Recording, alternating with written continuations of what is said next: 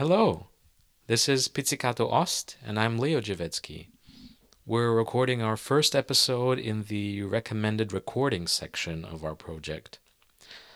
The recording we have chosen for this episode was made in 1994 and 1995 in London. It is a collection of songs by Rachmaninoff, sung by baritone Sergei Leferkus, and accompanied by Howard Shelley at the piano. I will start by telling you a bit about the performers, and then we'll go to Rachmaninoff and the songs. So, pianist Howard Shelley was born in 1950 and has made a decent career, quite significantly bound to the music of Rachmaninoff. For instance, for the 40th anniversary of Rachmaninoff's death, he had a series of concerts performing all of his piano solo pieces. And for the 50th anniversary of his death in 1993, he played at the composer's villa in Lucerne. As far as I know, he no longer performs at the piano, so we can only listen to recordings. We will now play a short example of Shelley playing the first movement of Rachmaninoff's second piano concerto, and this is with the Scottish Symphony Orchestra conducted by Bryden Thomas.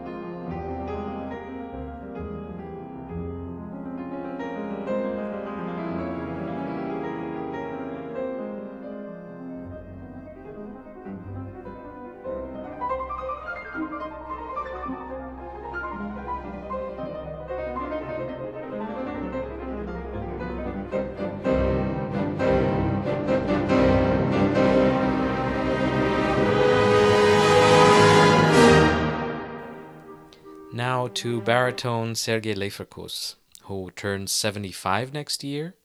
He's a Russian singer who had started his big operatic career back in 1972 at the Mariinsky, then Kirov Theater in St. Petersburg, then Leningrad.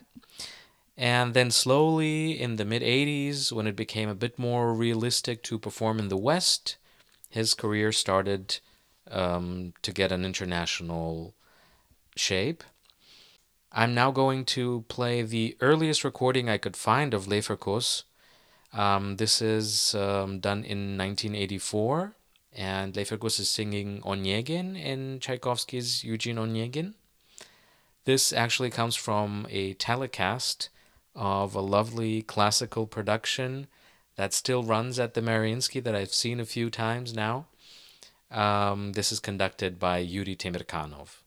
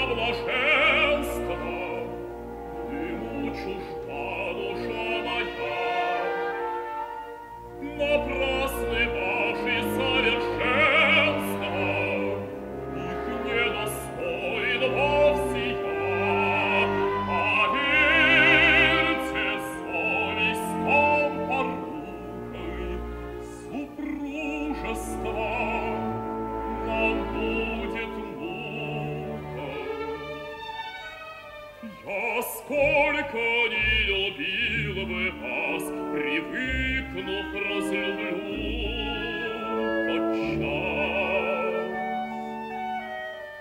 Судите ж вы, какие розы нам заготовит Гименей.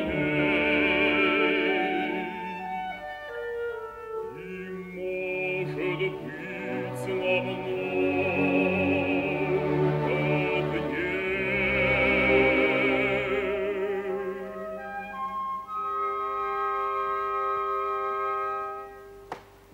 Мечтам и годам нет возврата, ах, нет возврата, не обновлю души моей.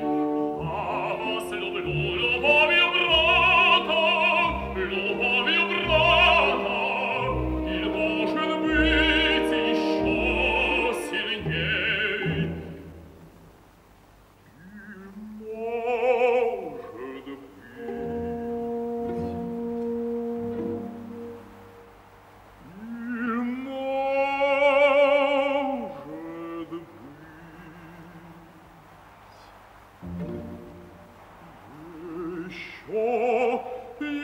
еще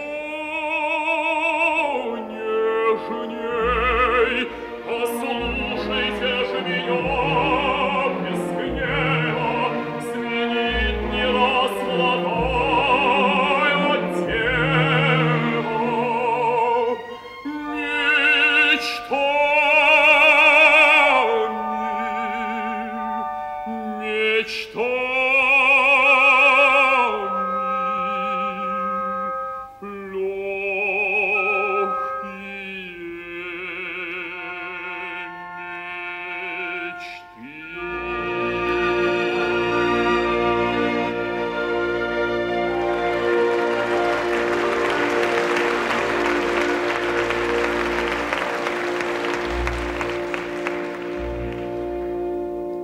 Now, I always bring Leifrikos as an example of how the raw material of the voice is not always important for a career in opera.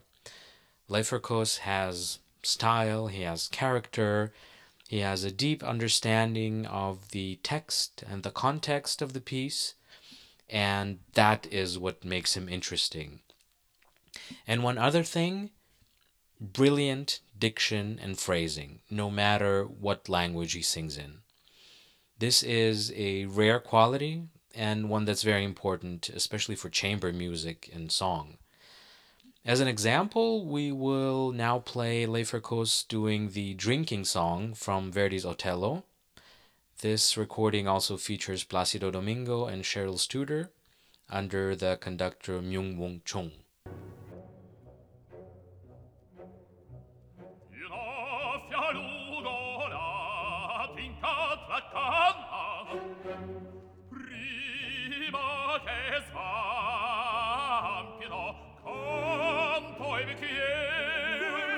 Del bambino verace, manna di pane e nuggola, le pie il pensier. Che l'esca orso del ditirambo sta valido e strano. Beva con me, beva con me, beva, beva, beva, beva, beva, beva, beva, beva con me.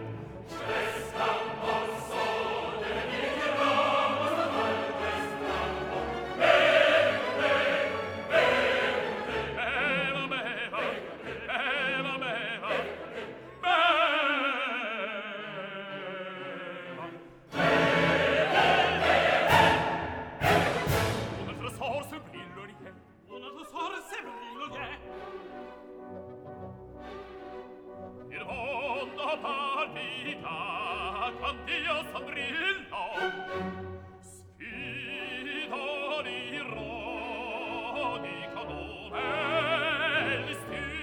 Come un armonico liuto oscilla la gioia scolpita sul mio cammin. Che l'esca orso dell'itirambo spavaldo e strano, beva con me, beva con me, beva, beva, beva, beva.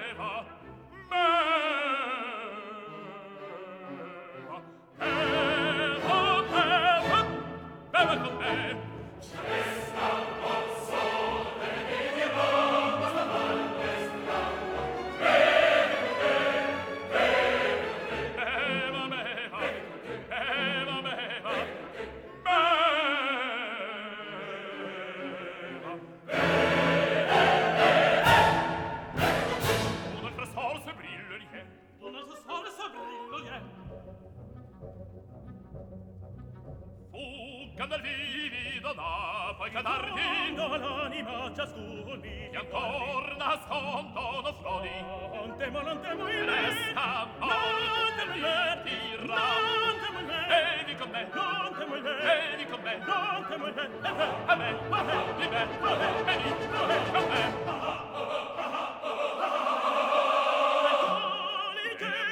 fra di ciò ti si conosce la contesa è pronta l'ira difenderà le segue il tumulto del pensi che puoi così l'alieno turbare la prima vigilia d'amor tu chi mi sente s'imporpori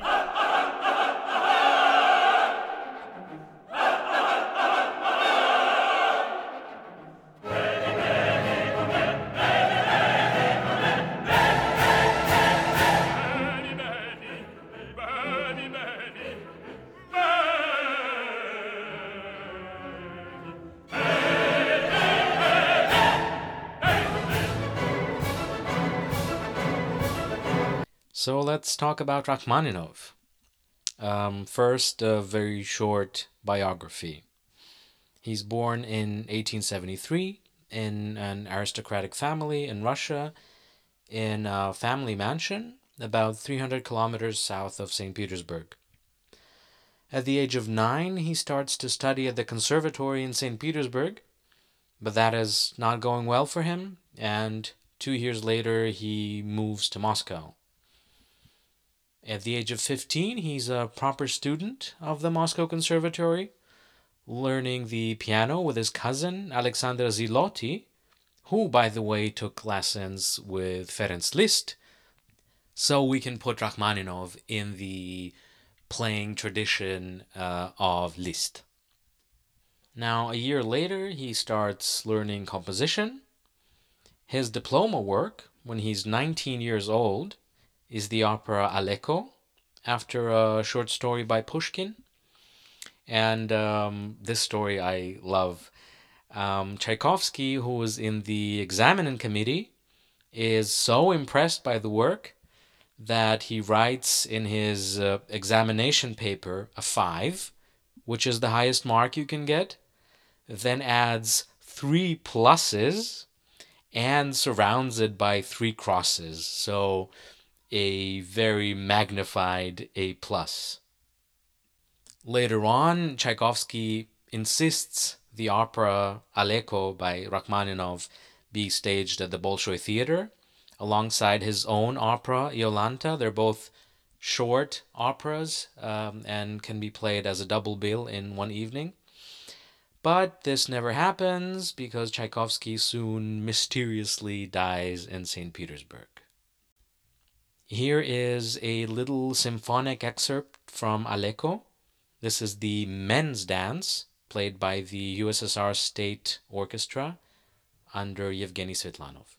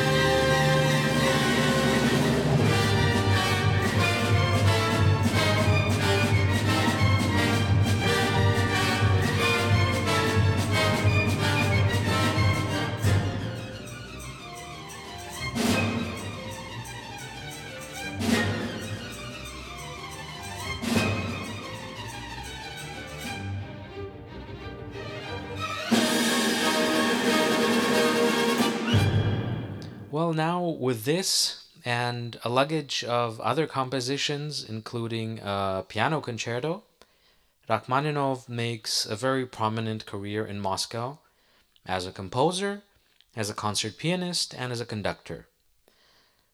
This all until a big fat stop. March 1897 sees the premiere of his first symphony. The colleague composer and conductor Alexander Glazunov, very inexperienced with the baton, not fully understanding the complexity of the music, gives an honestly bad concert. The audience is highly disapproving, the press is bad, and furthermore, colleague composers Cesar Cui, Rimsky-Korsakov give extremely bad reviews. Rachmaninoff is devastated. He falls into a long and deep depression. Over 3 years, he composes nothing.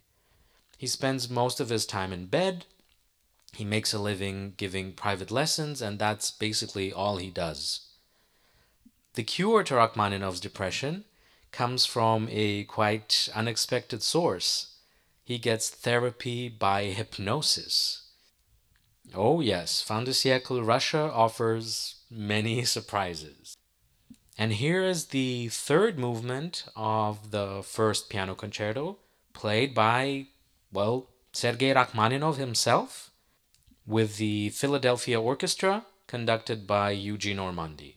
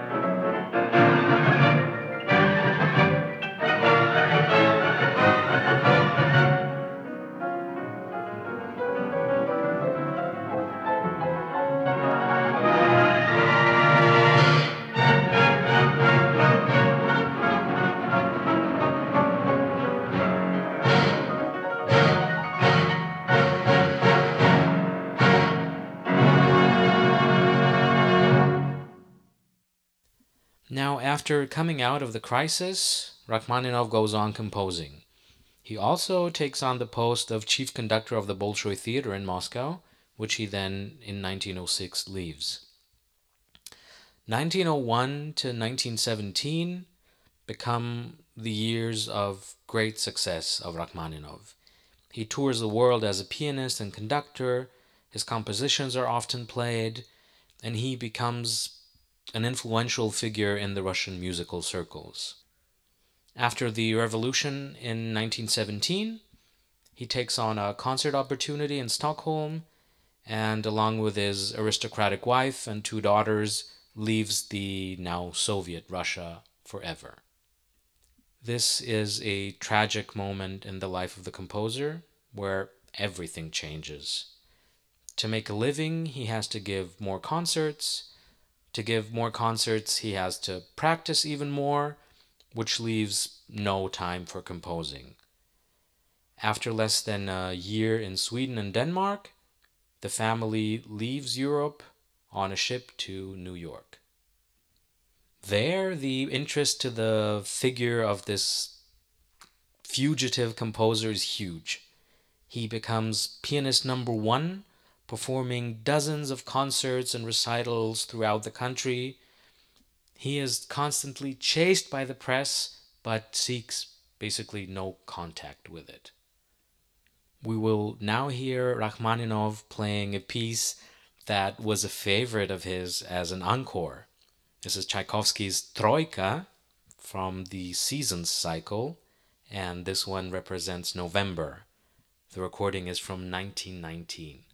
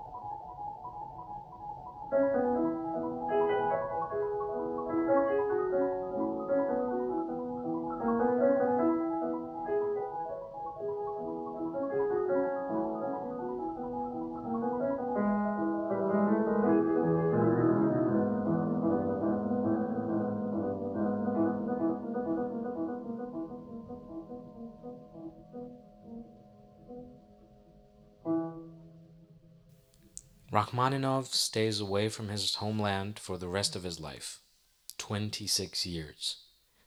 He mostly has Russian people around him, Russian service, Russian friends, and in all this long time he composes only 6 works, among which his last written, Symphonic Dances, is widely performed. He dies at his house in Beverly Hills only a few weeks after his last concerts and 3 days before turning 70. I know it's a bit cheesy, but we'll put on another recording of Rachmaninoff playing Chopin just because it's so appropriate here.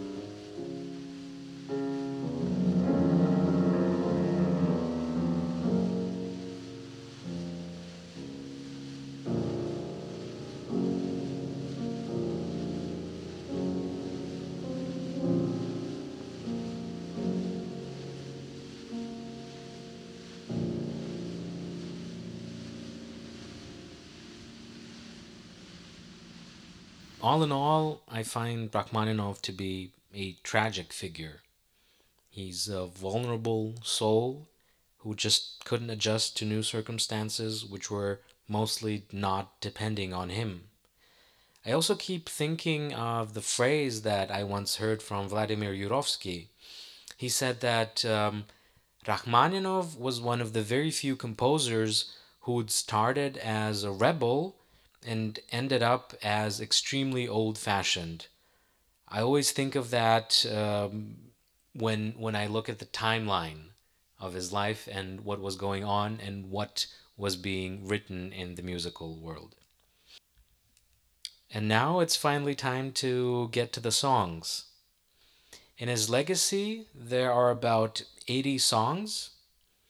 In Russian, we call them romances. 32 songs are on this recording. I'll try to tell about them in a chronological order. The songs are covering a time span of about 25 years and are all from his Russian period. Now, before I start going into detail, I want to strongly recommend that you have the lyrics at hand when you listen to these songs. This will really make the experience much more whole. I will attach a translation to English and German of all the songs here below. Now, Rachmaninoff's first published songs as Opus 4 are a collection of 6 written between 1890 and 1893. They were brought together answering a publishing request from the Moscow publishing firm Gutheil. These were not the only songs that Rachmaninoff wrote at the time, but were the only ones from that period that he'd published during his lifetime. Out of this opus, I will play one, Не пой, красавица, при мне, or Sing Not, O Lovely One, which is, to me, an outstanding song out of the early ones. It is a setting of Pushkin, termed a Georgian song, and it brings about aspects of that country's folk music. This is also from 1892 and is dedicated to Rachmaninoff's cousin, Natalia Satina, who became his wife 10 years later in 1902.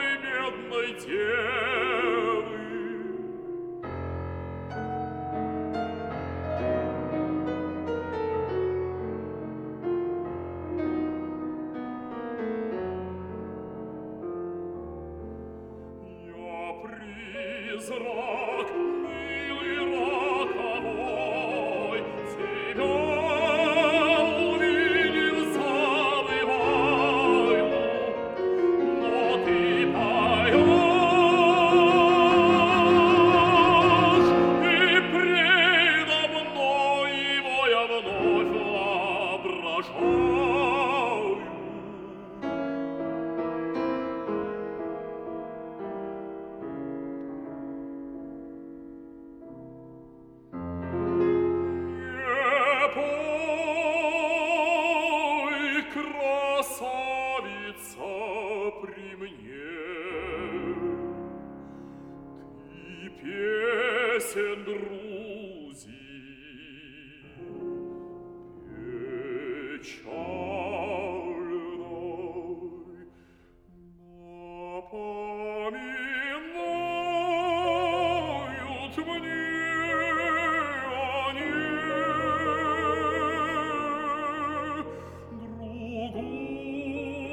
другую жизни берег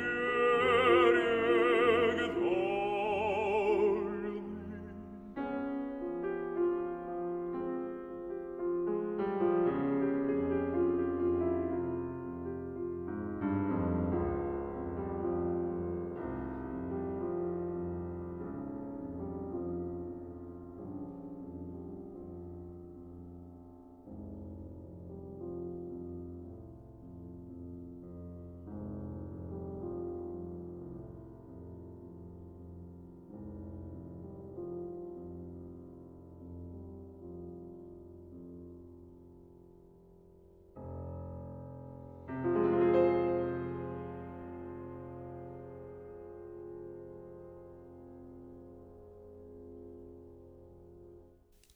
The next, Opus 8, consisting of 6 songs, comes out in October 1893. By then, Rachmaninoff is an accomplished young composer. His graduation opera Aleko had the support of Tchaikovsky, as I said before, and this leads to his works being taken up by an established publishing house. The texts of 3 of the new songs are by Heine, and others are Ukrainian poems. Here we see Rachmaninoff has grown as a song composer, and this is only at the age of 20. Now, 11 of the 12 songs Rachmaninoff issued as Opus 14 are written in 1896. By this time, his art has matured greatly. This is above all through the First Symphony that was lying unperformed while these songs were written. And from this point, we encounter a more mature Rachmaninoff. We will play Spring Torrents, intense and full of life like spring itself, where the piano part is exceptionally difficult.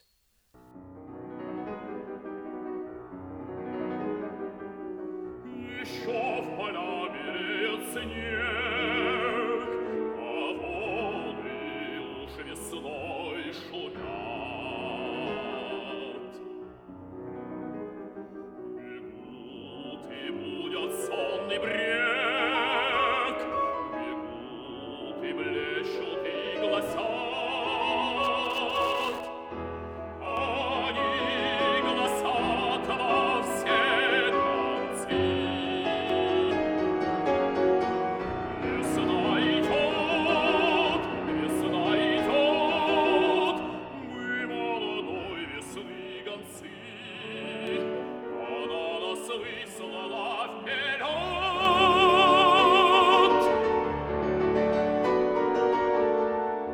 Весна идет,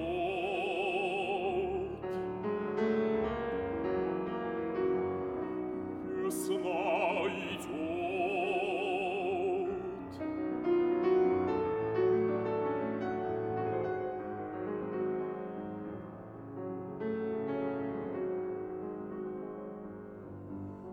И тихих, теплых майских дней румяный светлый хоровод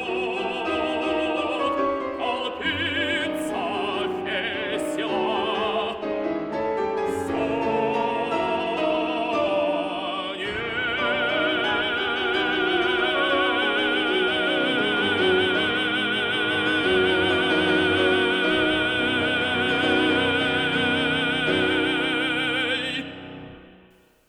In his Opus 21, with its 12 songs, Drama marks the song Fate.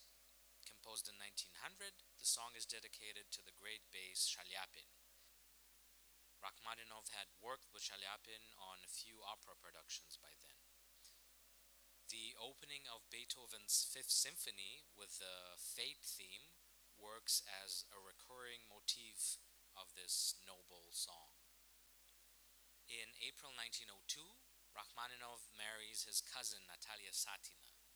He seems to be as inspired by marriage as Schumann and completes 11 songs on their honeymoon in Lucerne. Apart from Fate, the songs are amongst his most intimate. This is also confirmed by the dedications to several friends at this time of personal happiness. The piano part here is somewhat more restrained and less florid than in Opus 14.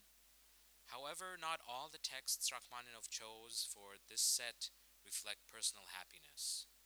By a Fresh Grave and Before the Icon both bring solemn beauty, which is also to be found in the most popular of the set, Lilacs. I'm Not a Prophet celebrates the power of music.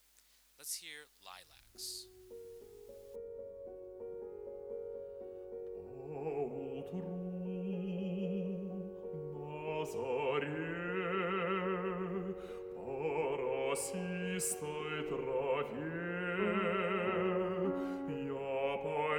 Свежим утром дышать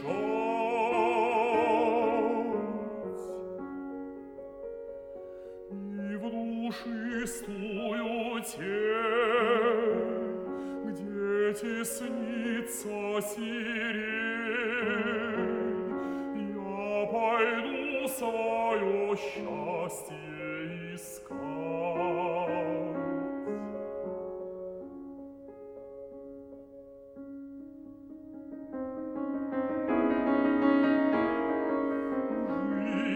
Счастье одно мне найти суждено, и то счастье в сирени живет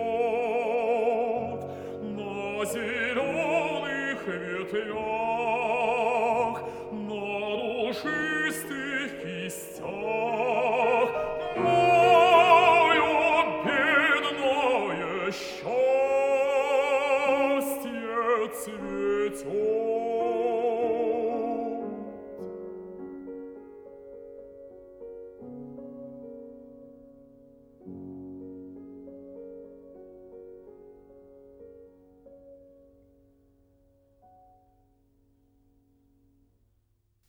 Four years after completing his Opus 21, Rachmaninoff wrote the songs of his next set, Opus 26. This is August and September 1906. He has been music director of the Bolshoi, he's conducted the premieres of his operas there, and in 1906 he resigns. His daughter Irina is sick, which adds further worry to his life. The family spends the summer in their rural estate, where Irina gets better, she recovers, and Rachmaninoff composes the 15 songs in just over a month.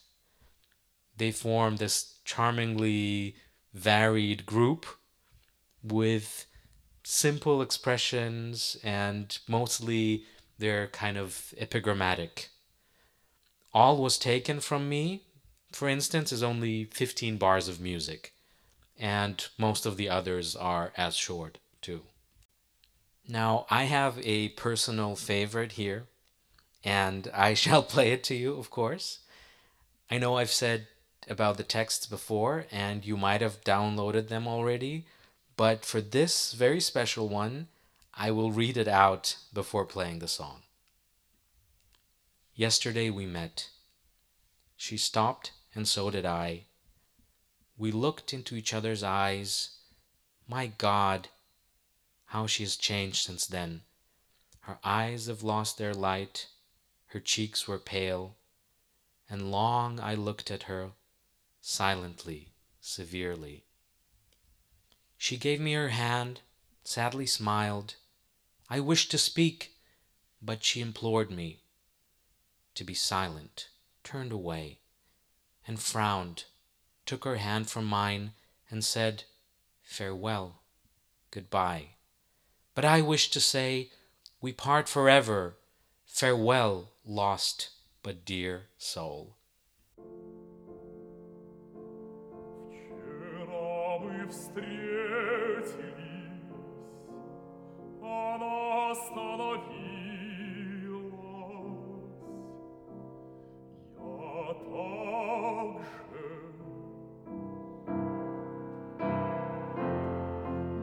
Мы в глаза друг другу посмотрели.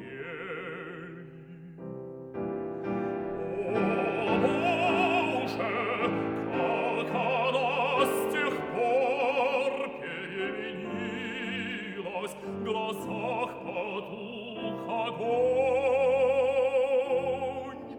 и щеки побледнели.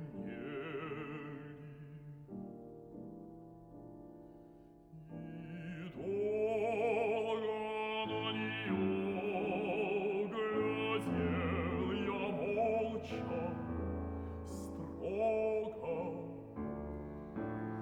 Мне руку протянул, бедняжка улыбнулась. Я говорить хотел, она же ради Бога велела мне молчать, и тут же отвернулась, и брови сдвинула, и выдернула руку, и молвила: прощайте, до свидания.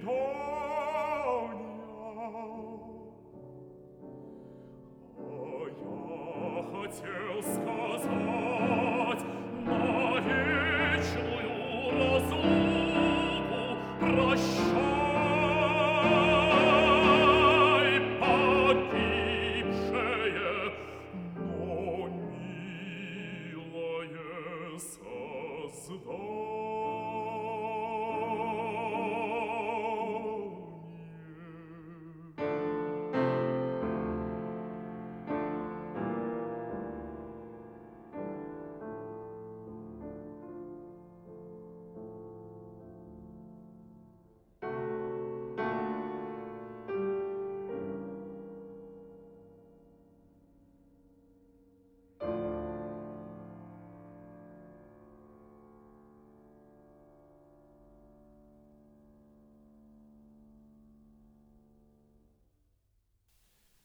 I feel like even if you don't know a word of Russian, you can understand the content of this song. This little human tragedy is just there in the music, and I think it's so well interpreted here in this recording. Now, in February 1912, a young writer, Marieta Shaginyan, who later continued to live in the Soviet Union until she turned 93 and was a cult writer, writes to Rachmaninoff basically on impulse. Out of this, a valuable correspondence occurs, and some months later, the composer asks her to select poetry for his next set.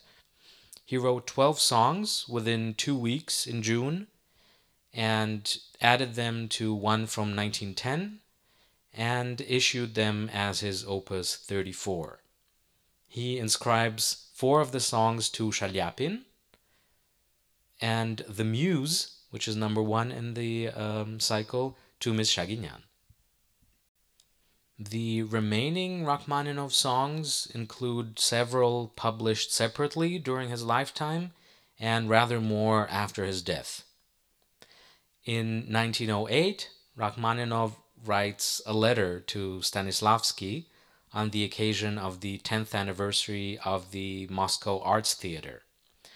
The letter is in the form of a song, and it is funny, witty, and has all of the Dear Konstantin Sergeyevich and postscriptum that a normal letter has. This will be the last piece I'll play for you here.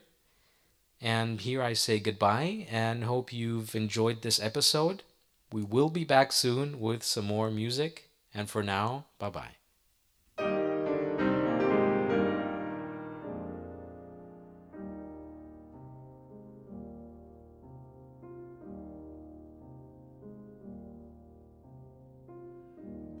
Дорогой Константин Сергеевич,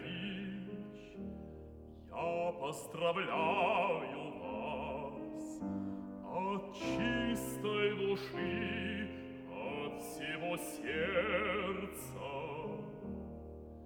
За эти 10 лет вы шли все вперед, вперед и вперед, и на этом пути вы нашли синюю птицу. Она ваша лучшая победа.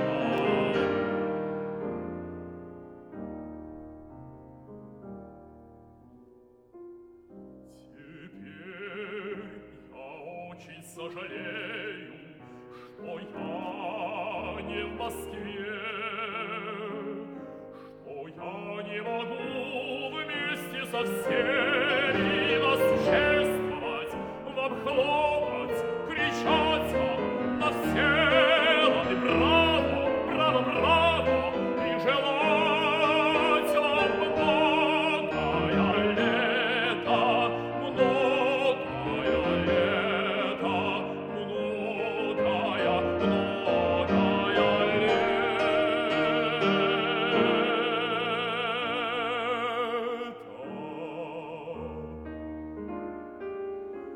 Прошу вас передать всей труппе мой привет, мой душевный привет. Ваш Сергей Рахманинов.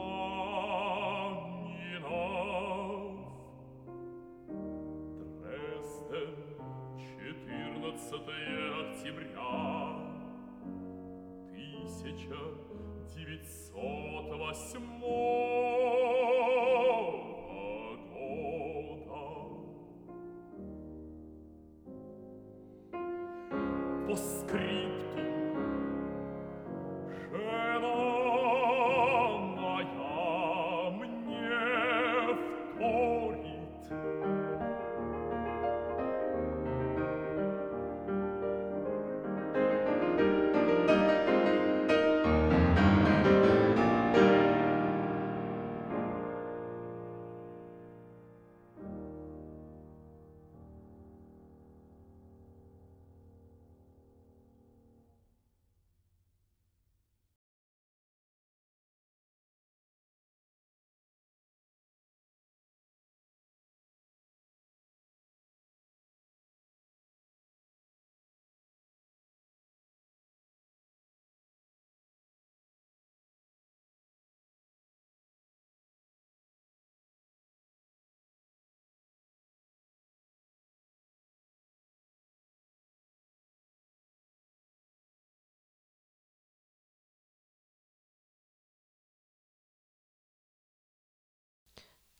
Well, I really, really love this one. It's quite impressive, I find.